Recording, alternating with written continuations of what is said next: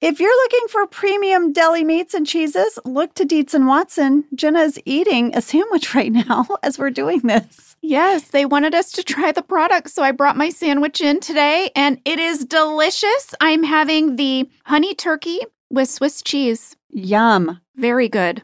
I want to tell you guys that we got the Dietz & Watson Italian-style chicken sausage, and Josh used it the other night to make this amazing pasta dish with gnocchi. It is so delicious. I'm so sorry.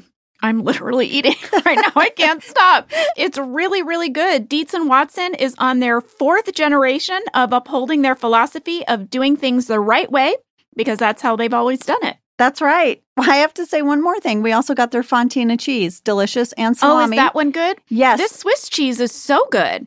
I love Dietz & Watson, guys. I love them. If you're looking for premium deli meats and cheeses, look to Dietz & Watson. Dietz & Watson, it's a family thing since 1939. Shop now at dietzandwatson.com/therightway. That's Dietz, D-I-E-T-Z, and Watson.com/therightway. Love starts with you. You heard me. Show off your personal style with new Pandora jewelry pieces that set a shining example for the world to see. From big feelings to small messages, beautiful hand-finished jewelry from Pandora radiates with your love from every angle. Pandora has a huge selection of rings, bracelets, earrings, necklaces, and charms. There are endless ways to show what's in your heart. Shop now at pandora.net. Pandora, be love.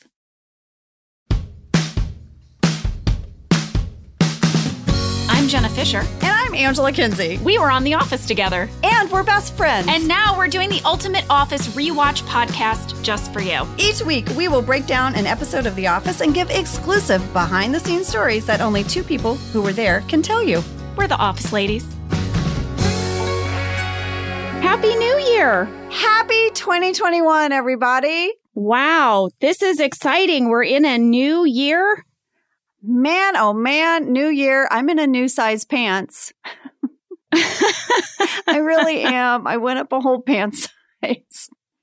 I made some New Year's resolutions, Jenna, and one of them is I'm going to move more. I'm going to keep it really simple. I'm just going to move more. You know, I did that, Ange, because I felt really creaky when I would wake up in the morning, and I didn't like it. I felt like the age in my bones, you know, and I was like, you know, keep it in motion. Yeah. It's a good thing. Yeah. I'm just going to go on more walks. This is my big New Year's resolution. More walking.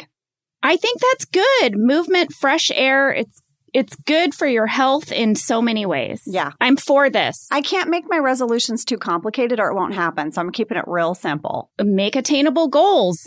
This is amazing. I'm going to walk with you. Yay! Well, I'm excited. We'll do it together. Well, you guys, we are sorry you had to wait so long for part 2, but we were just wanting to spend some time with our families, and we're excited to share with you now Dunder Mifflin Infinity Part 2.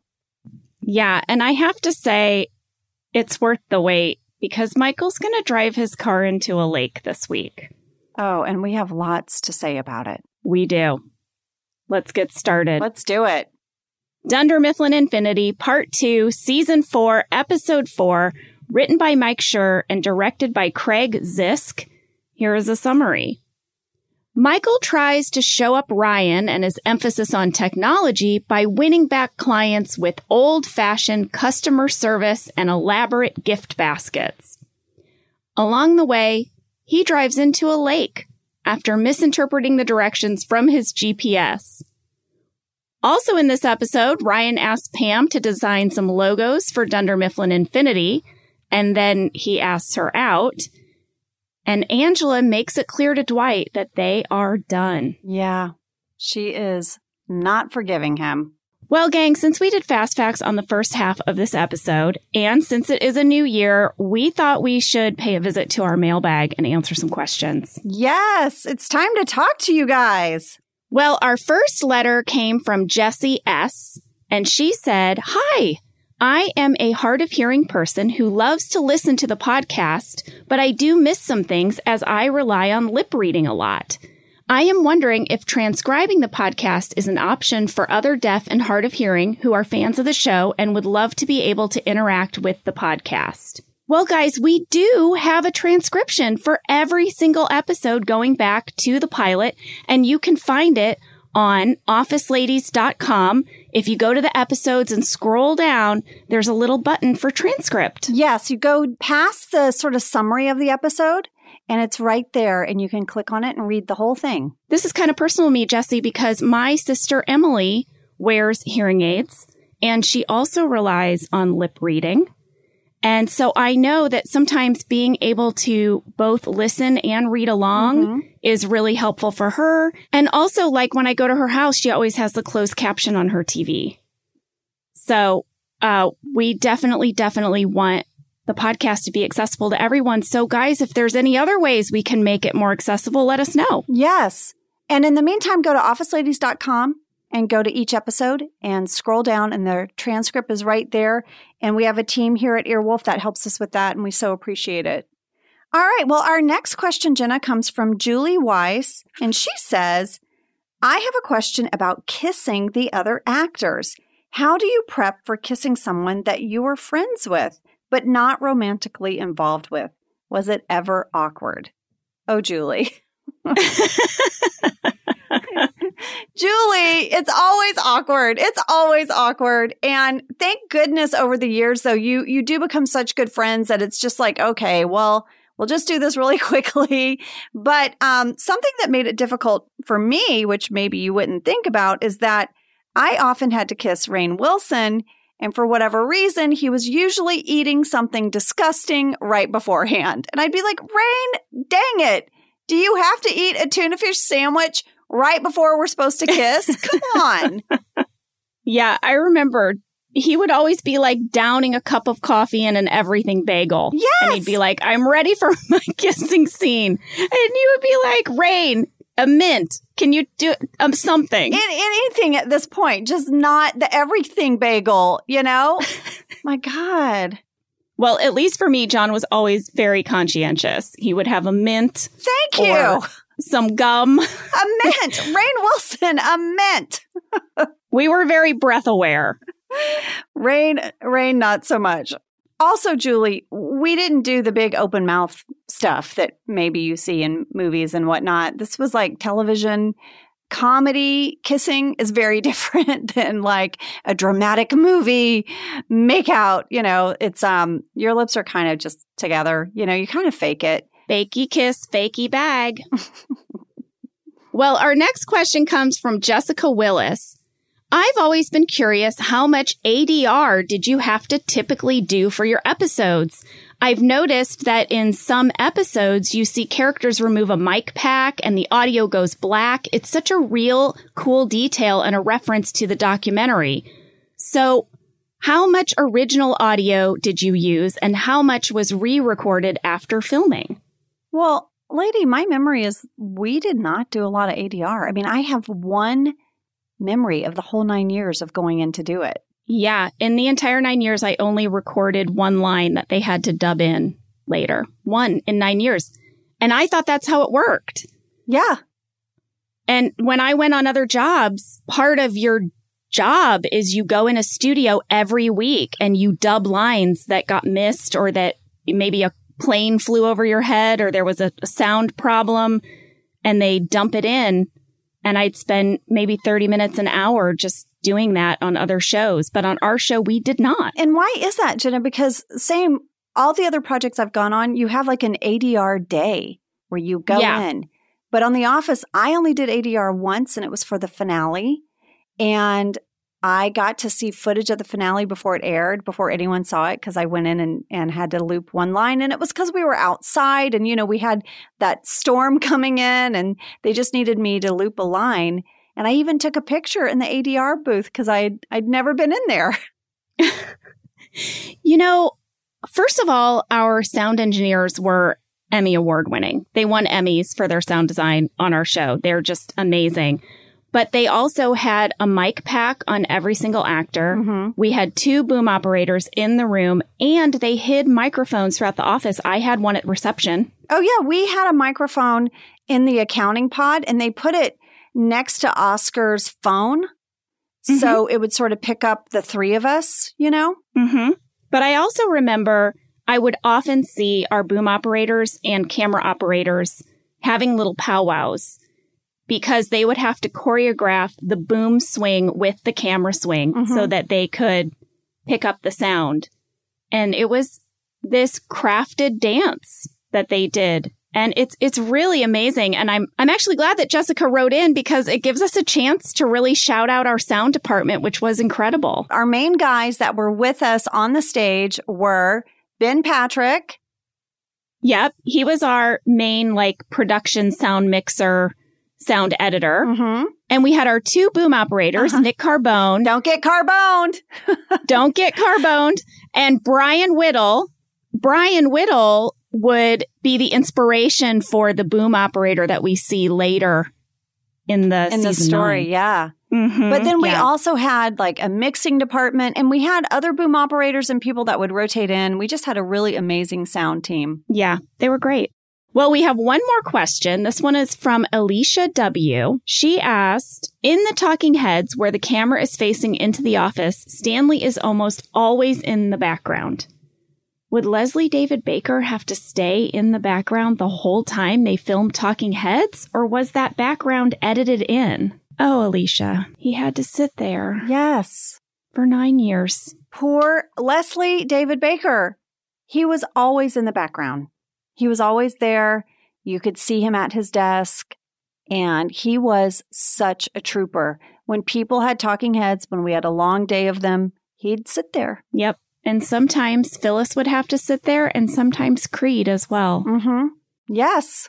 And early on, they would have people there designated to cross.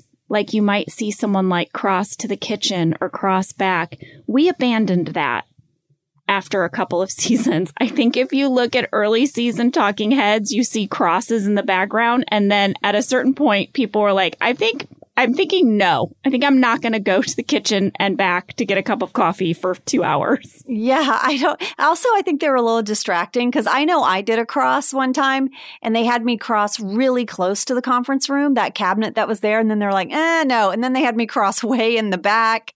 But I think ultimately they were just like, okay, no crossing. Well, also, if you wanted to improv, it would throw off the timing of the cross. Yeah. And so when you went into editing, it did not work for crosses. Mm-mm. It just worked to have poor Leslie at his desk as a constant. Leslie and then Creed. I think Creed would be the number 2 runner-up for that. I think so, too. And then before we go to break, we just got a really nice comment, and it made us happy, so we thought we'd share it. It is from Cecilia B., and she says, ladies, I have to tell you, you two are amazing. Thank you, Cecilia. I finally got the courage to ask for hour changes at work, and all I kept hearing was both of you ladies in my head saying, just go for it. Ask for what you want. And I'm so happy that I listened to you ladies. Now I get to have an extra hour with my daughters. I'm a single mom, and every second with them counts. Thank you, ladies. Well, that makes me so happy. Aw. Well, Cecilia, that makes us so happy to hear. And what? Oh, Sam is waving at me. Jenna, before we go to break, Sam, what do you got? I wanted to let you guys know on the Office Ladies podcast fan page. I know you guys aren't on Facebook. We've heard of this, though, Jenna. Yes. People have shared with us. So hi, you guys. Hello. There is a whole thread of people agreeing with Cecilia that had similar experiences. There's a woman named Naomi Timmer who went in and told her boss she deserved more money after listening to that episode and got a raise. Woo! And then there's a whole thread of people underneath it who realized that they had been operating the same way, negotiating themselves down before they went in the interview, who are not going to do it anymore. Oh my gosh, that is so great. I love that you're all sharing about it too. I love that so much. It's awesome. Well, I feel like I should give a shout out to the person who gave me this piece of advice. His name is Jeff Ulrich. And ever since he told me this, it has really resonated with me. I've been like, oh my gosh, I've been negotiating with myself for less than I deserve my whole life. So this is a new piece of advice to me too. So we're all doing this together, folks. Yes. And Sam, thanks for sharing that. And I've been hearing about this Facebook fan group of office ladies, and I just love the community you guys are building there. And if I wasn't 100 years old, I don't know how to navigate Facebook. Guys, I tried. I don't understand it. But it's too many things too. I have to have just the one. That's the space I'm in. I know. Like between kids and life, I'm like, I can look at one thing. But I will say someone did point this Facebook page out to us because the community that is being built there is really supportive, really encouraging, really positive. And I feel like especially now, what a great community to have built. It's really cool. Yeah, it means a lot to us. And Sam, you'll have to continue to share with us. Sounds good. Okay. Yeah. Because if you peek in on the group, will you say what it's called again, Sam? It is simply the Office Ladies Podcast fan page. Awesome. Well, we should go to break and get back and get into this episode. Let's do it.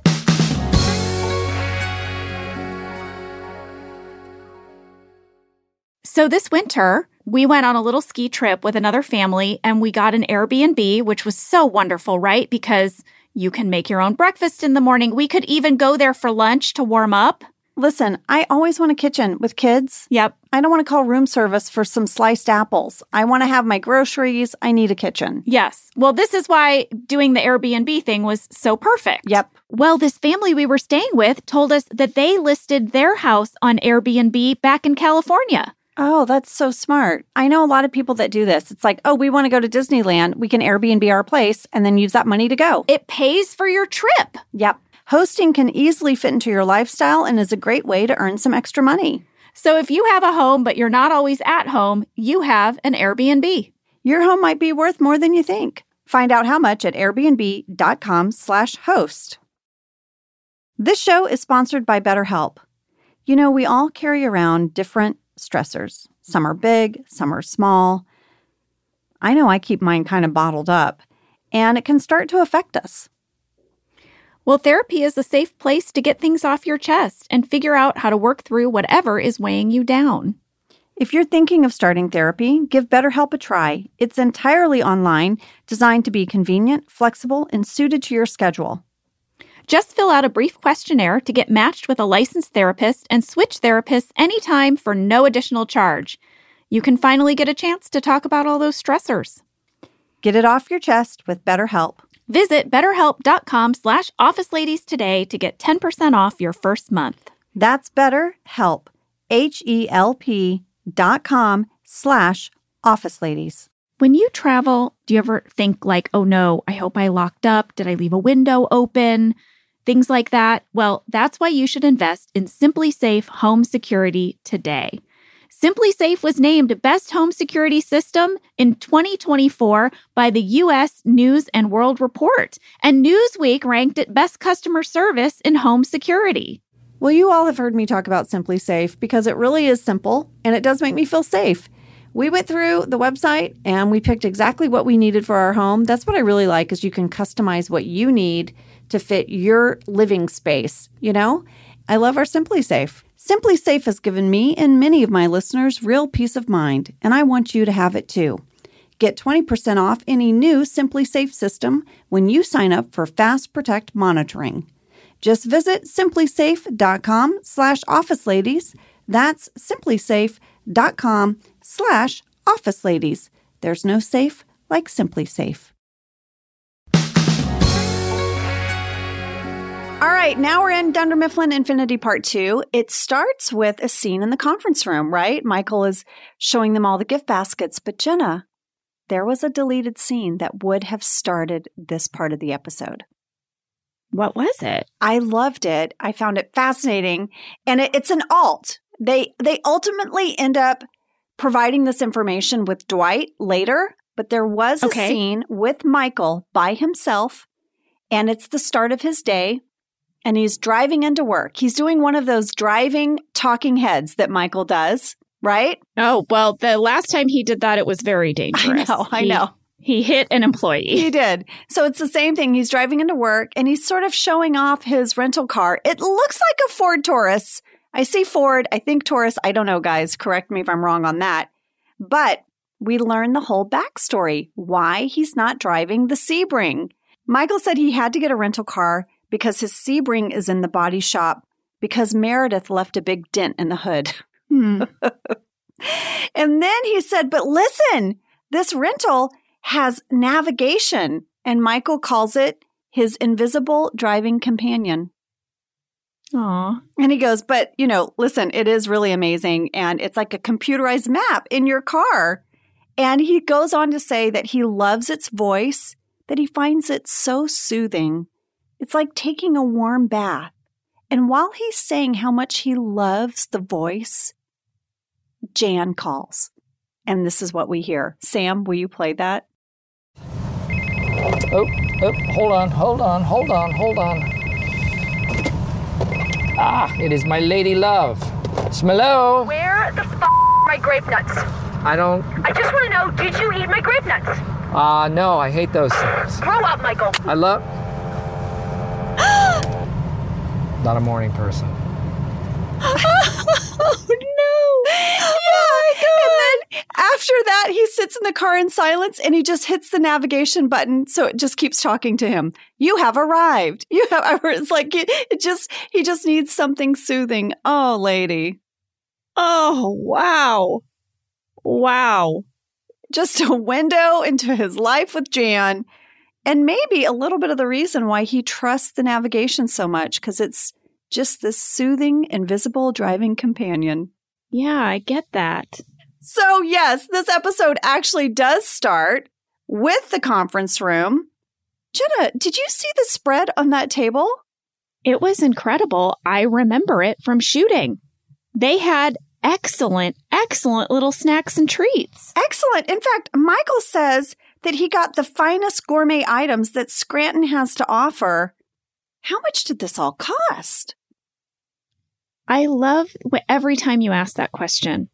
You are personally fascinated by how Michael funds all of his extracurriculars. And it's such a good question to ask. This is where Angela Martin, the accountant character, bleeds into your real personality. It is, because let me tell you, those baskets were not cheap. Look at those I love baskets. My husband says my nickname should be Baskets. I have a basket problem. If I see a basket, I'm going to buy it. And I'm telling you, those baskets are primo baskets. Angela, I know that you recently did a huge clean out of your garage. I did. Will you share with us how many baskets were in the garage? 37. Yeah. 37. How many did you keep?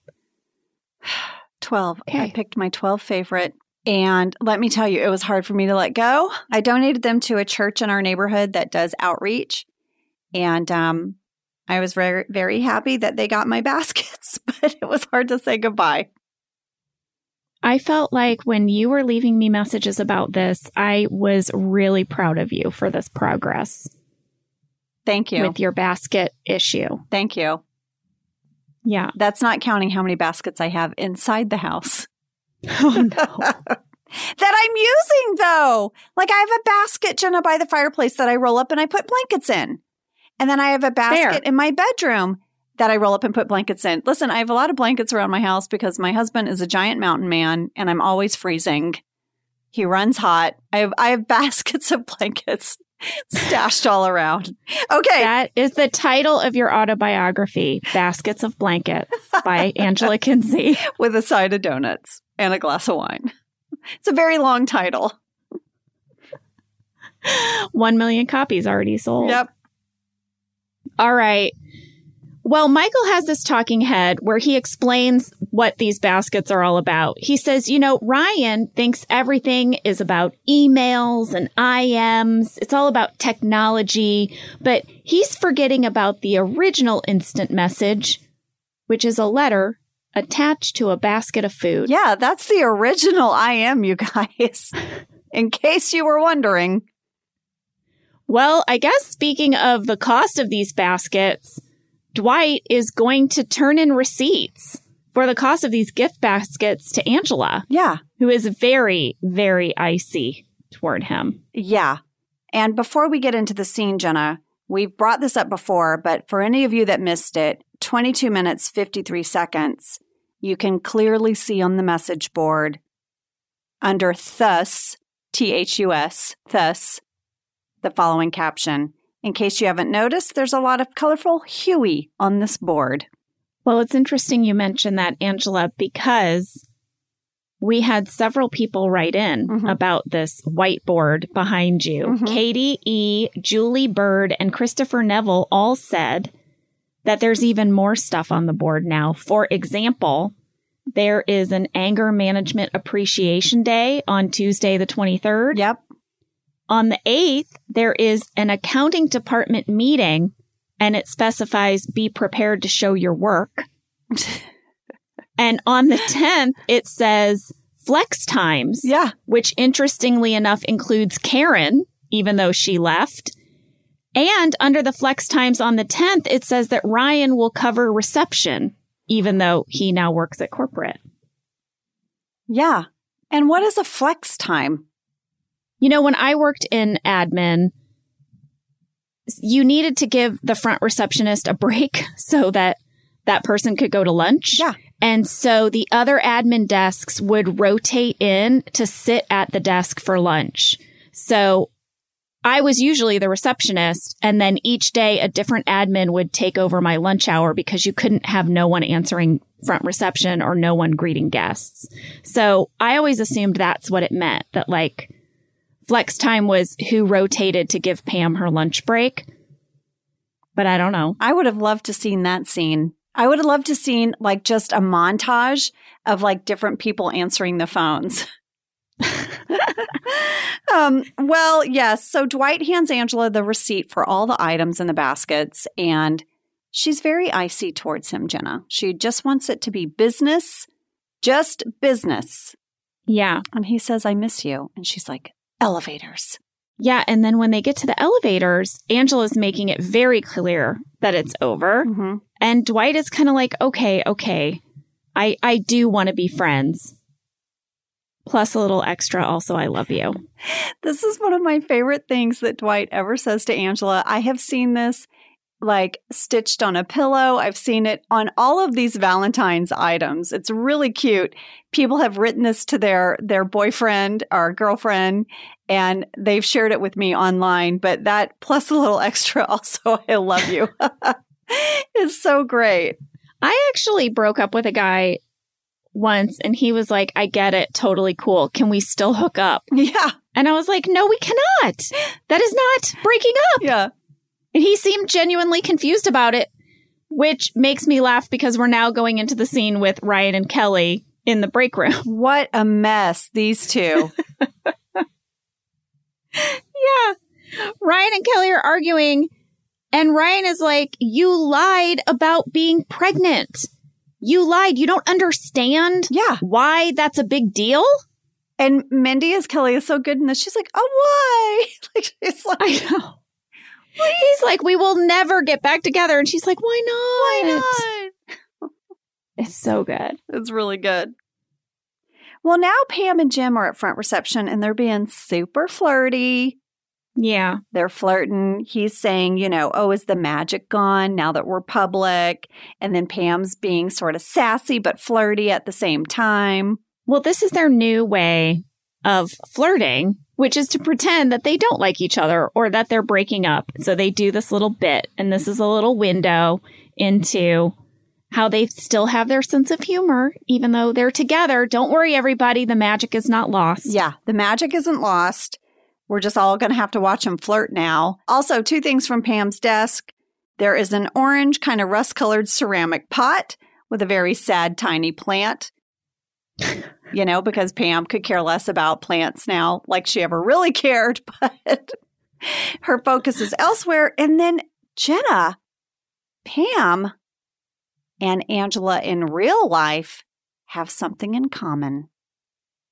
What? At 24 minutes, 22 seconds, you can see a whole bunch of yellow Post-it notes that Pam has put in her desk area. Oh my gosh. Pam did like Post-it notes. Pam and Angela like Post-it notes. Yeah. Yeah, it's true. Yeah, I did a lot of prop Post-it note work on the show. Well, you know who likes Post-it notes in real life? You. Me. You love a Post-it. I love a Post-it. Why are you not like some sort of spokesperson for Post-it notes? I don't know. I actually did a campaign with Post-its a few years ago, and they sent me a humongous box of every kind of different type of Post-it you could imagine. And I was over the moon. I did a crazy thing with Post-it notes. It was early in the run of the office. Wired magazine wanted me to do like a nude cover. Yeah. But I wasn't nude. Their pitch was that I was covered in Post-it notes. Yeah. And so they built me like a nude bodysuit. And then I came out onto the set in this nude bodysuit. And then like a prop person had to slowly cover me in Post-it notes. It was super odd. And I was like, I guess this is what you do when your TV show is a hit and they ask you to do the cover of a magazine. A man covers you in Post-it notes. Jenna, you should have worn it to an award show. You would have been all the rage. Remember the lady at the Oscars? She was a wardrobe designer and she made her whole dress out of American Express cards, gold cards. Do you remember that? Yeah. Yeah. You could have shown up in a Post-it note couture gown. Well, lady, I think we know who needs to show up in a Post-it note couture gown to something, and it's you. And this is in your future, and it can still happen. Oh, my God. So Michael is going to unveil his plan, you guys, to win back clients. He makes his big announcement. He's going to be delivering baskets door to door. And unannounced, he's not going to warn anyone he's coming. Oh, yeah. It's a surprise gift basket, everybody. Ryan's not happy. We have a Michael talking head where he's like, you know what? He used to be told he couldn't do things like be on the team or move on to second grade. Jenna, are we finding out in this episode that Michael was held back in first grade? Yeah, I think we are. I think we're learning maybe he was held back more than once, it sort of sounds like. Yeah, because then he's like, I eventually went on to second grade and I was the biggest in the class. Eventually? Again, what happened in Michael's childhood? Why was he held back in first grade so many times? And now we cut back to the bullpen. And Jenna, people are starting to yell out things and we have some major Phyllis sass. She says, Michael, this is stupid. She just lays it out. Lays it out. Yeah. And then Andy suggests he give away cash instead. Yeah. And then he says, Angela, Cash basket. Cash basket. You guys, Cash basket became an inside joke for all of us on The Office for years and years and years. Every once in a while, there would be some line or some joke that it just struck us as particularly funny in the moment and we couldn't get over it. And Cash basket was one of them. I think if my memory serves, Angela, there was a take where Ed was maybe late to saying Cash basket. And so it came out like this, Cash basket. And that made John Krasinski lose it. Well, I think it was the very first take and a few things happened. We hadn't really heard him say it full out. Right? Yep. So it kind of took all of us off guard. And John was like right there next to him when Ed was like, Cash basket. And we just lost it. But John he really lost it. I watched really closely because I was surprised they had a reaction shot of John at all in this scene, because my memory of doing this scene was that John was on the floor in tears laughing the entire time because he couldn't get past Cash basket. Well, I did notice, though, because I was looking as well, he kind of is swiveling his chair around, but he glances back towards Andy, and that is just John looking at Ed. That is not Jim looking at Andy. He just has this look of like, man, like this guy is killing me today. Well, after I watched this episode, it really made me want to go to our Office text thread and just text Cash basket. Oh, we should. Well, Michael is just like, forget it, guys. I am going. I'm going to do this. And then Dwight begs him, can I please go with you? I need this. And at 26 minutes, 41 seconds, Angela Martin is looking over the partition. She has a really great eye roll. But guys, look how high my head is over that partition. It's not realistic at all. Really and truly, that partition came up to my forehead. And I would have to stand on my tippy toes to get my eyeballs over it to talk to Jenna. I was standing on the biggest apple box. It made me laugh. When I saw it, I'm like, who is this tall person pretending to be me? And I took a picture, Jenna. I'm going to show you. That is amazing. Yes. There is no way that is you standing there because your chin never cleared the partition. I know. Naturally. No, there's no way. Well, I really like this Michael talking head that comes up, Angela, where he says, I'd like to see a website deliver baskets of food to people. I know. As if it's like a novelty. Hi, that's like half of Christmas is just sending people baskets. I send everyone in my family a whole thing of mixed nuts. I love nuts. They're a big hit.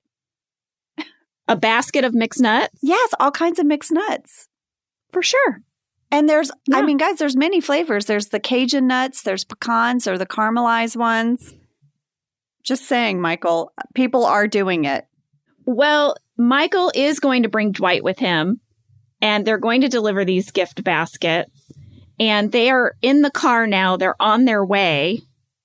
Here's one question I have, Ange. Yeah.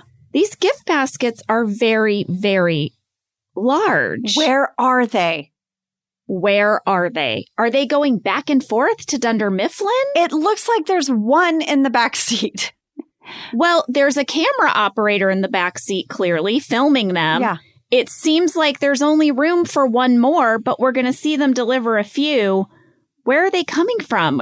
Can one fit in the trunk? I don't know. I wondered where the basket. How big is the trunk of a Ford Taurus?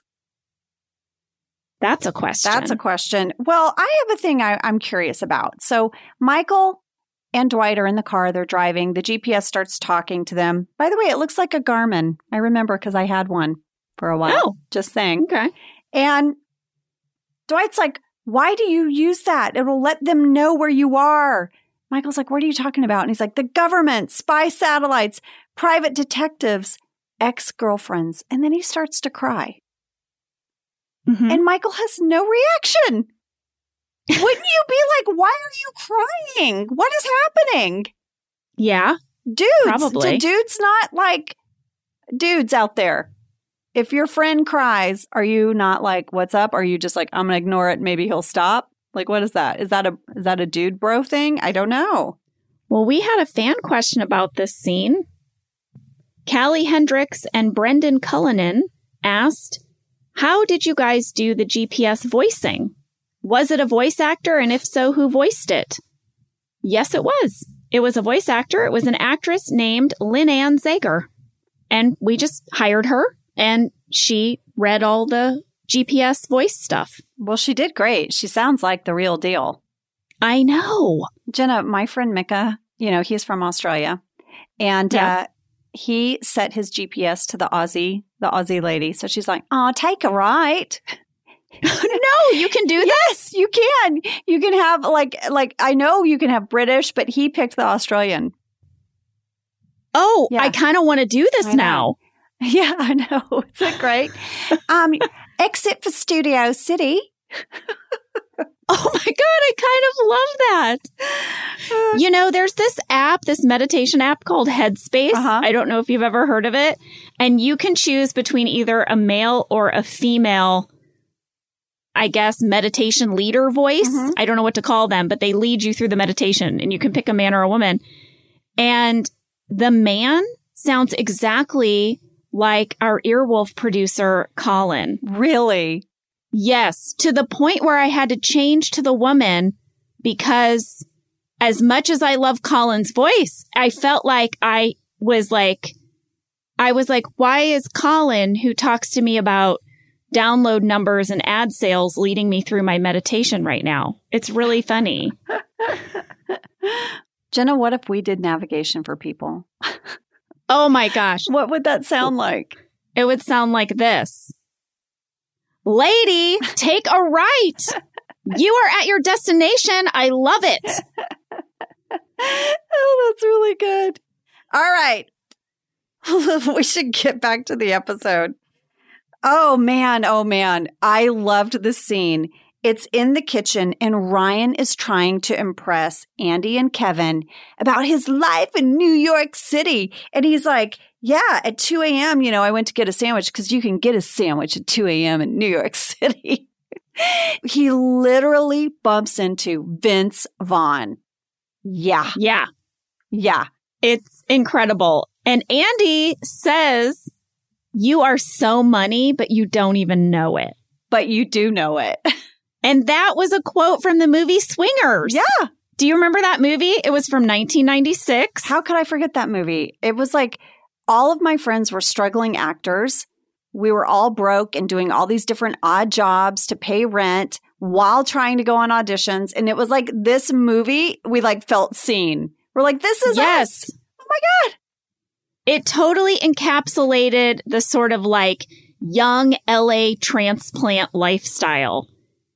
And it was written by Jon Favreau and stars Jon Favreau and Vince Vaughn. Mm-hmm. And Ron Livingston. Yes, directed by Doug Liman. It launched all of their careers.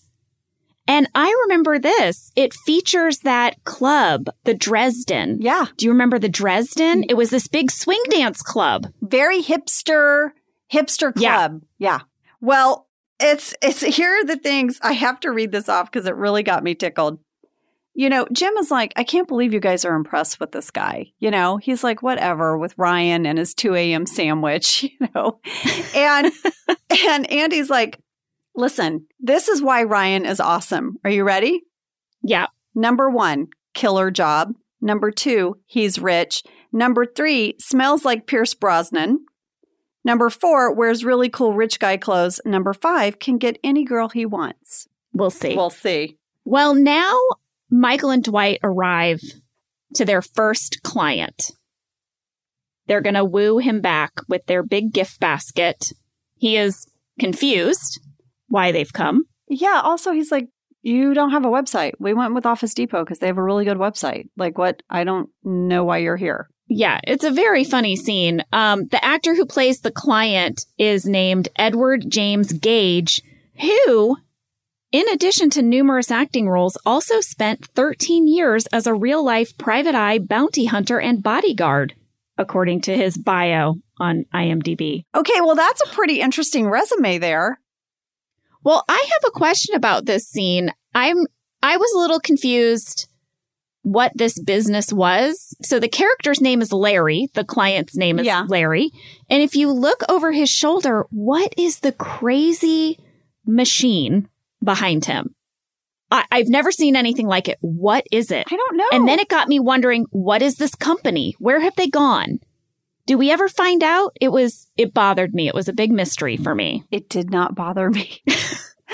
But didn't bother you? Didn't occur to you? Now I guess I have to go back and look at this machine.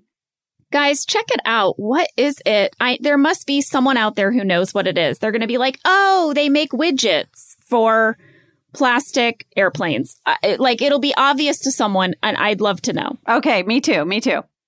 Well, back at Dunder Mifflin, Ryan is going to do a real skeezy boss move.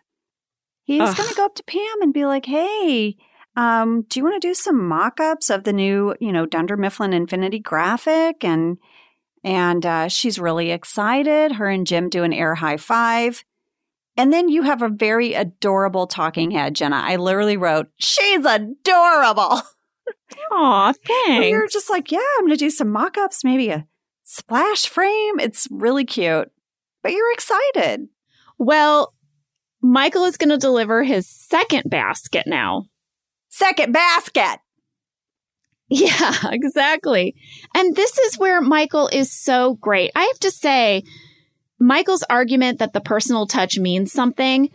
He walks in, he asks about the client's 11-year-old daughter. Emily. He remembered her name. He remembered she had a nut allergy. I mean. Yeah. Impressive. And genuine. Yeah. But then he has that line that breaks your heart. Oh, I know. I know what you're going to say. Yeah. He says, well, I have a few of my own I want someday. Talking about kids. Yeah. Michael. Well, the client's name is Aaron Grandy. He is a partner in this law firm, and he was played by Kevin Dorff. Kevin Dorff has had recurring roles on Brooklyn Nine-Nine and Arrested Development, but most recently, he played Bill O'Reilly in the movie Bombshell. And I loved that movie. I haven't seen it. Is it Bombshell? Oh. Is it a war movie? Is it like Bomb? No, lady, it's not a war movie. It's a little bit of a war movie because there are a couple of women who take on a movement, I guess you could say. It's this amazing film. It's basically centers around Megyn Kelly and Gretchen Carlson and their time at Fox News. They're news anchors. News anchors at Fox News, or were. And Kevin Dorff plays Bill O'Reilly in this movie. Oh, wow. But it's so good, Angela. And the makeup department on this film won an Academy Award. And the transformation that they do to make people look like the real people, like Charlize Theron plays Megyn Kelly. She really looks like her. Like, it freaked me out. I once shared a train with Megyn Kelly. I didn't speak to her, but I sat right across from her on a train from New York to Washington, D.C. And so I've seen her in real life as well. And I'm telling you, what this makeup department did was, I've never seen anything like it. But also the movie is amazing. Okay, well, Jenna, I'll add Bombshell to my queue. Please do, and we'll discuss after. Okay. And how cool that Kevin has a part in it. I know. I also want to say in this scene, though, the background acting behind the glass doors over the client's shoulder. Yeah. You get a glimpse at the law firm. It is hustle and bustle in there. There is so much going on. I mean, the background work is phenomenal. They're moving and they're making it. Yeah. Well, Michael's really trying hard. He wants this client back. He says, we want you back. And Dwight starts getting a little weird because he's just thinking about Angela. And he goes, we had our chance and we killed it. And you just have this feeling that this is not going to go well for them. Yeah. Well, it's definitely not going to go well because the big moment is about to happen. I think we should take a break. I like how you're setting this up, though. The big moment is about to happen. It's a big moment. It was a big stunt. Hey, it's not every day you drive a car into a lake, guys, and we're going to tell you all about it after this break.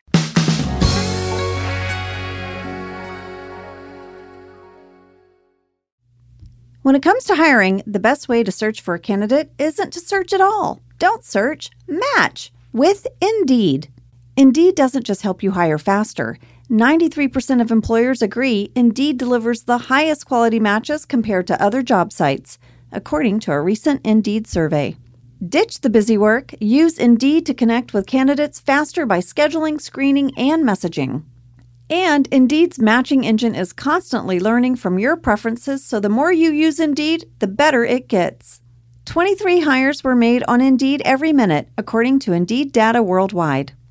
And listeners of this show will get a $75 sponsored job credit to get your jobs more visibility at Indeed.com/OfficeLadies. Just go to Indeed.com/OfficeLadies right now and support our show by saying you heard about Indeed on this podcast. Indeed.com/OfficeLadies. Terms and conditions apply. Need to hire? You need Indeed. Your home is your creative canvas. It can be an expression of your unique style, and only Wayfair has everything you need to bring that vision to life. All right, we just got my daughter the cutest, cozy swivel chair, and it's like fuzzy, and it sits in the corner of her bedroom, and I love it. Well, Wayfair makes it easy with fast and free shipping, even on big stuff like your fluffy chair, Ange. They'll even help you set it up. Every style is welcome in the Wayborhood. Visit Wayfair.com or get the Wayfair mobile app. That's WAYFAIR.com. Wayfair, every style, every home. All right, we are back. Jenna and I are really excited because we have fun stuff to share with you about this car going into the lake. So here's the scene. Dwight says they have one more client. It's Elmhurst Country Club. I looked it up, Jenna. Elmhurst Country Club is in Moscow, Pennsylvania. Oh, in Lackawanna County. okay. So they're following the GPS and it's telling them to take a right. And Dwight is like, Michael, I think it means bear right, right? And Michael's like, no, Yeah. it's telling me to take a hard right. And Dwight's like, no, Michael, that's the lake. It's Lake Scranton. And Michael's like, no, it's the GPS is telling me. And he drives into the lake. Right into the lake. Well, we got a lot of mail about this scene. David B., Rachel K., Rob Holland, Thomas O'Brien, and many others all asked, please tell us everything you can about the scene where Steve and Rain drive into the lake. Did they really drive a car into the lake? Was there a camera operator in the back seat? Yes, folks, let's break it down, but yes to all of that. Well, I started by reaching out to Steve. And he said, yes, they really drove a real car into a real lake. He said they did the stunt twice all the way through, and that Randall, our camera operator, was in the back seat. So, of course, Angela, I had to reach out to Randall. Oh, what did he say? Well, first of all, do you know where he was when I reached out to him? Listen, knowing Randall, I mean, was he on horseback somewhere? The guy is an adventure guy. Was he skydiving? Where was he? He was just finishing up a river rafting trip in Idaho on a freezing cold lake. Of course. Of course. Yes. But because Randall is awesome, he still broke down the whole stunt for me, which is completely fascinating. From Idaho. From on his drive home from Idaho, Okay, from the freezing okay. cold lake.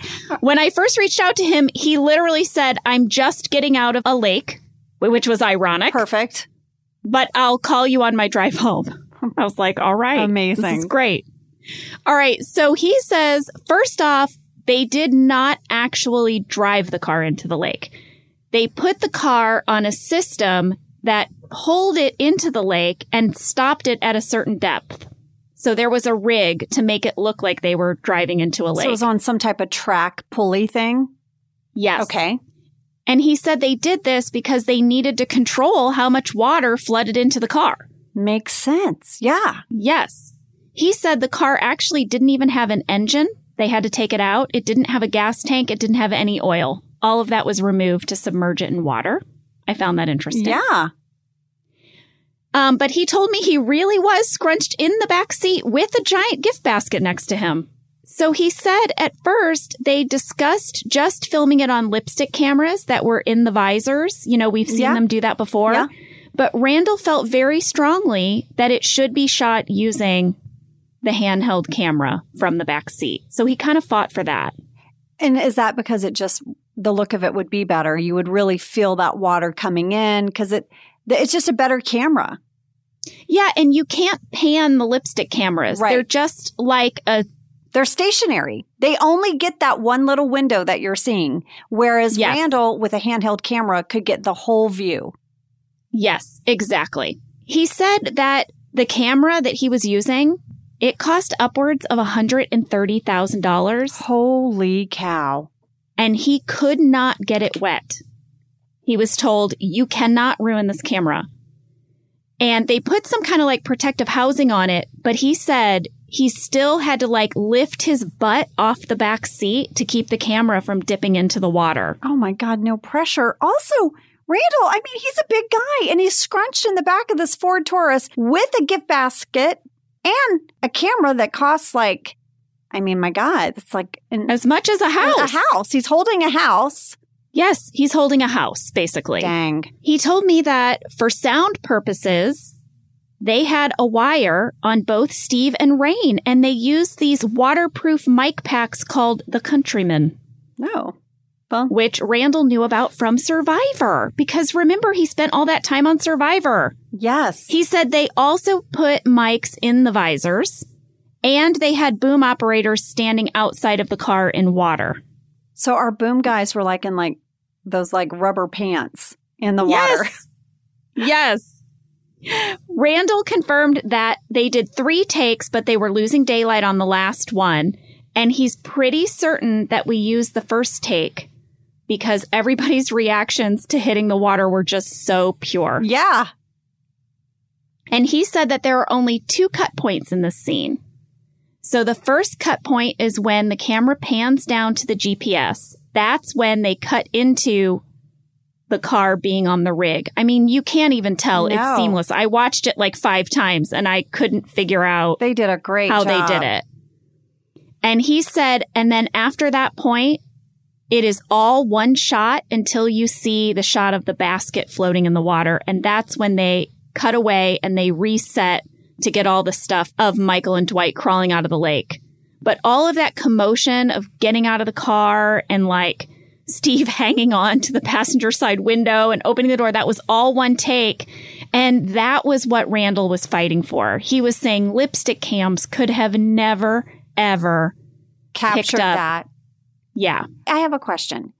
As Steve is making his way out and he's clinging onto the side of the car, he opens the back passenger door. And was that Yes. to let Randall out? Well, we had a lot of people write in about that. They said, is Michael trying to save the camera operator or the gift basket? Yeah.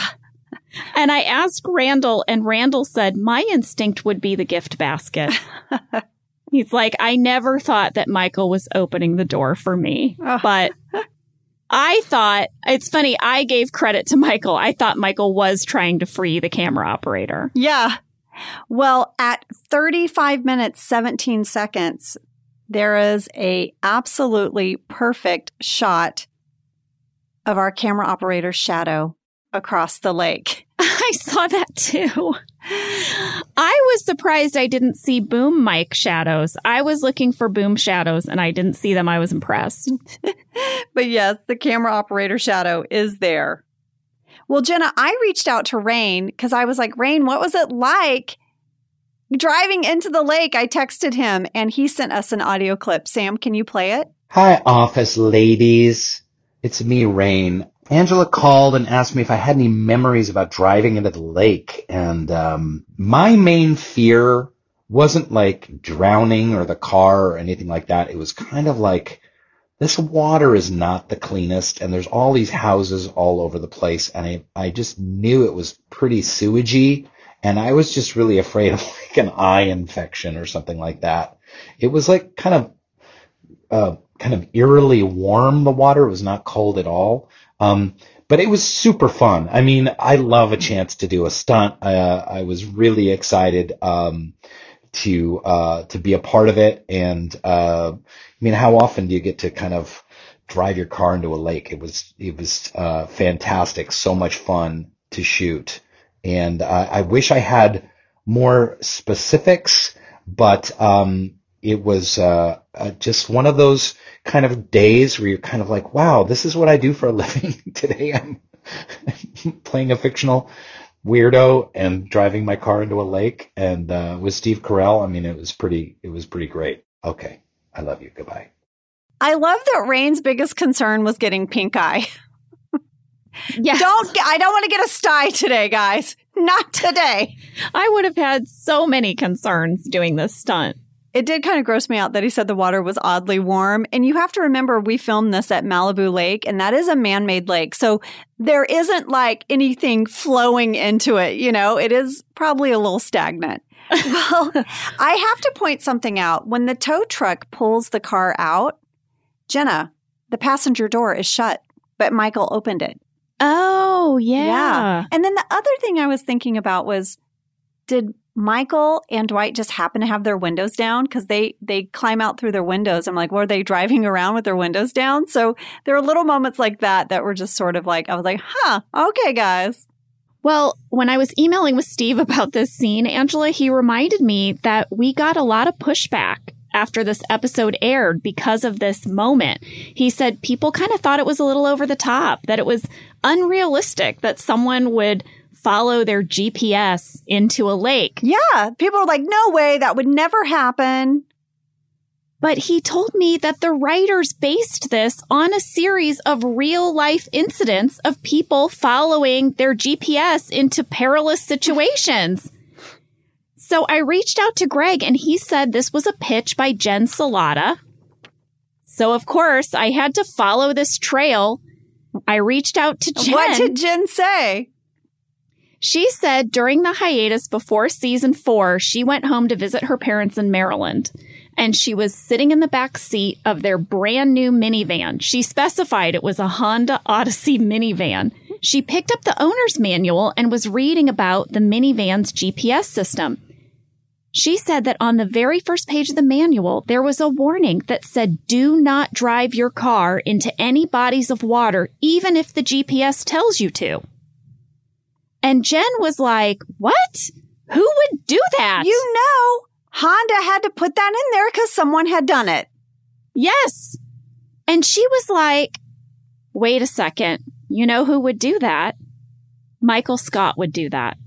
Yes, he would. So she said before she pitched it, because she was a little worried it was too crazy of an idea, she researched this phenomenon and she said there were so many cases of people doing things like driving their cars off of a cliff or into water because their GPS told them to.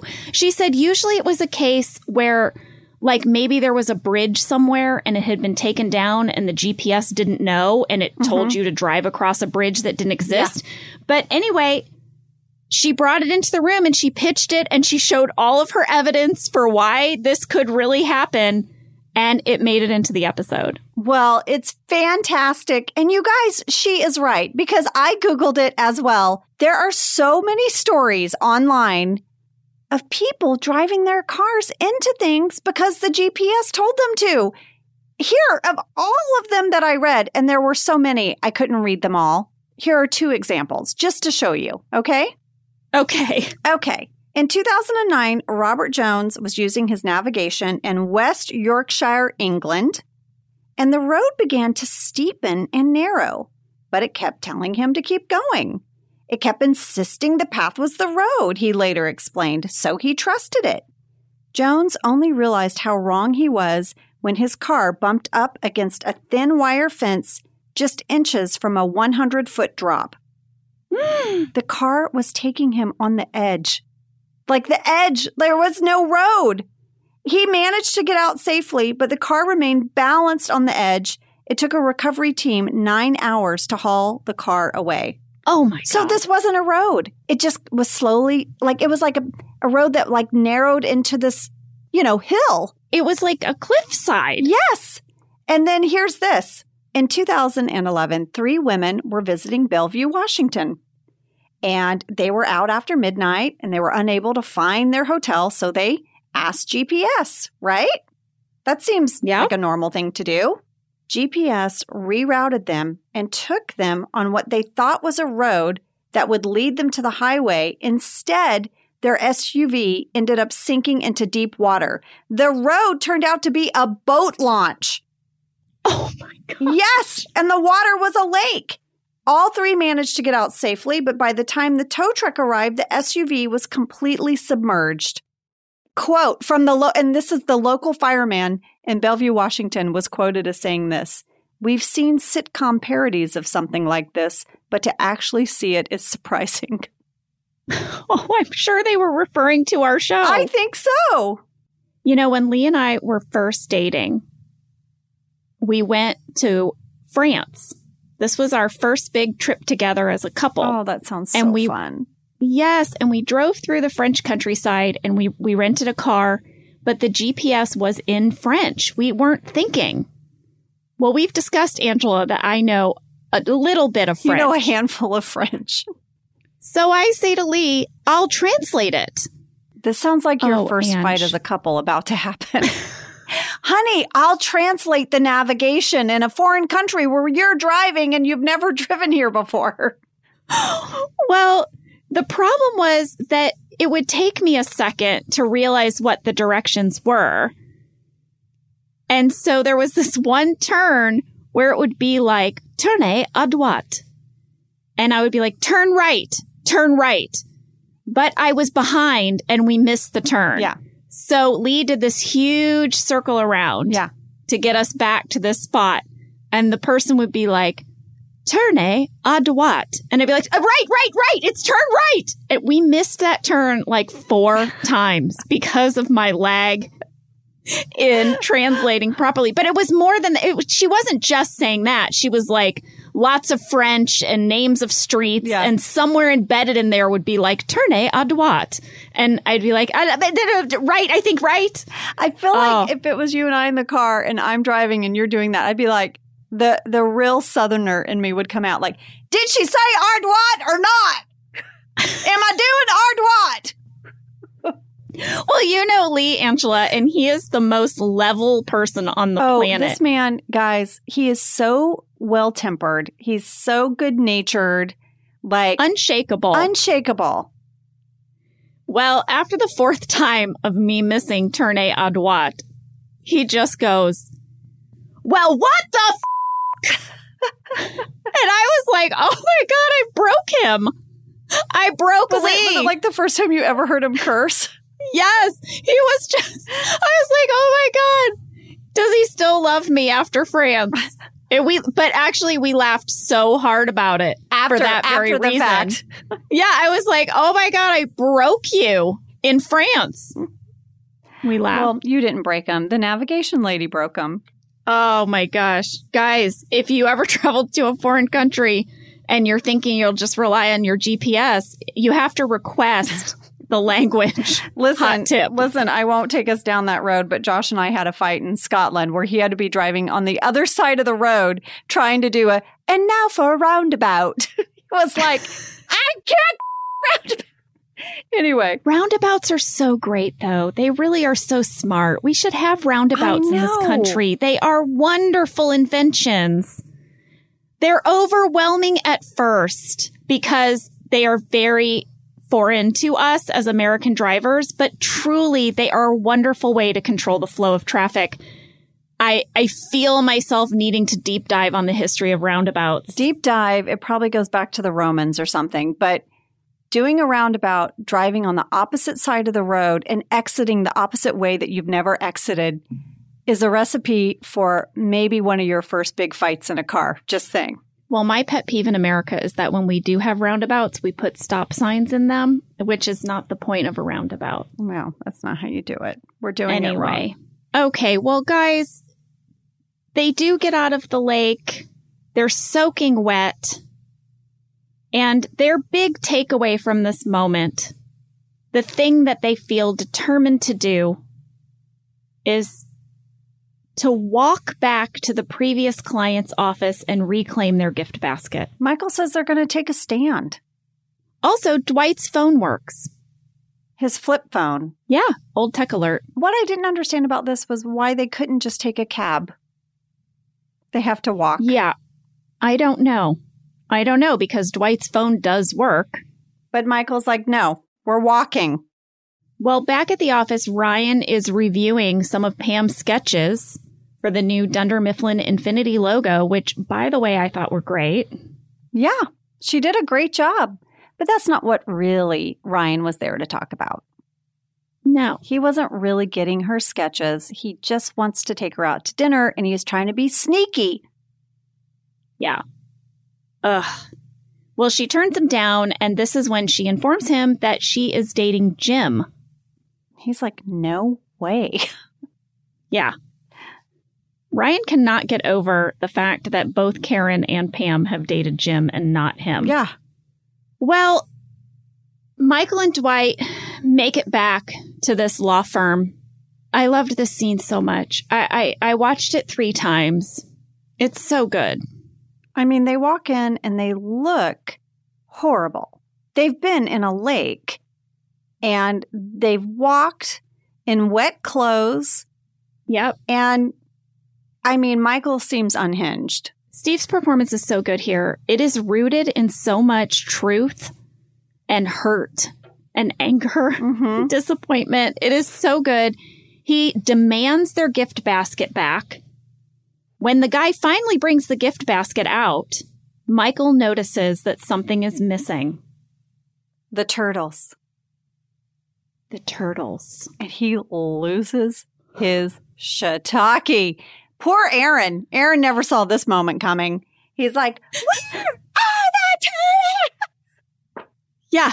He loses his mind over these turtles. And Aaron is like, I ate them. They were mine.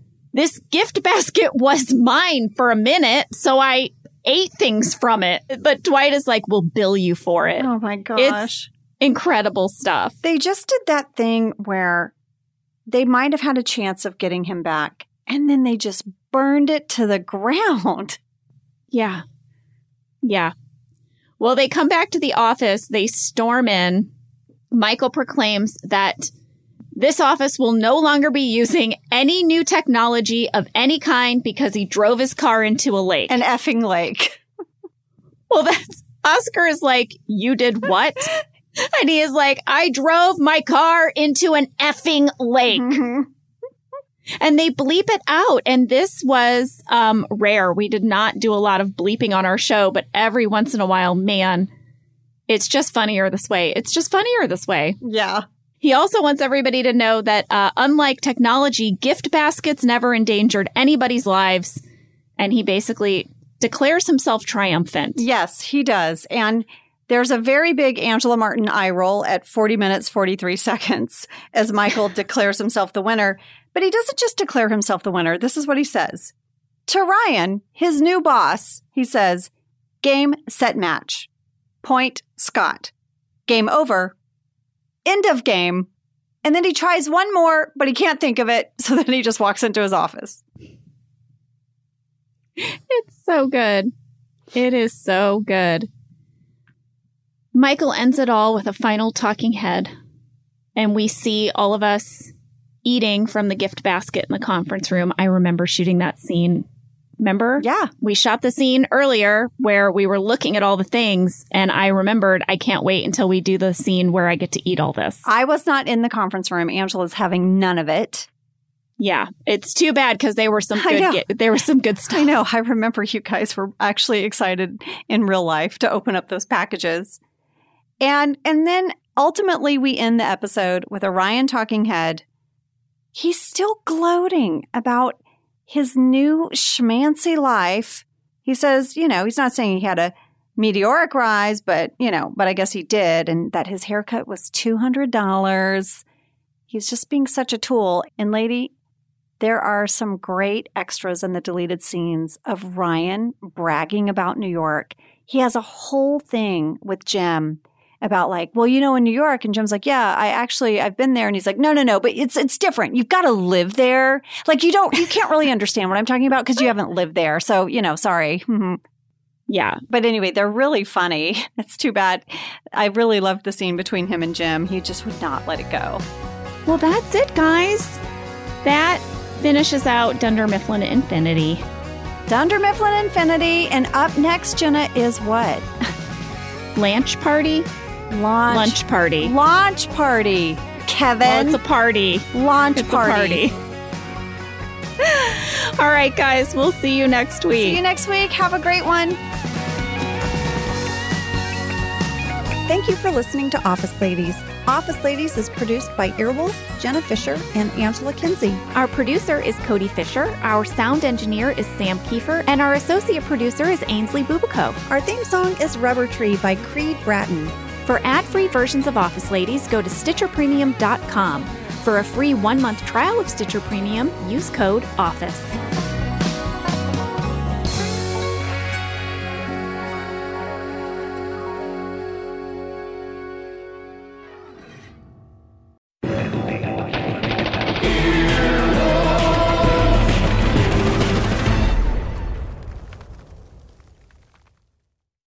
Life is a highway, and on it there will be many chicken sandwiches. But there's only one McCrispy. So go ahead and hit the turn signal if you know about this juicy gem of a detour. Angie's List is now Angie, and we've heard a lot of theories about why. I thought it was an eco move. Fewer words, less paper. No, it was so you could say it faster. No, it's to be more iconic. Must be a tech thing. But those aren't quite right. It's because now you can compare upfront prices, book a service instantly, and even get your project handled from start to finish. Sounds easy. It is, and it makes us so much more than just a list. Get started at Angie.com. That's ANGI, or download the app today.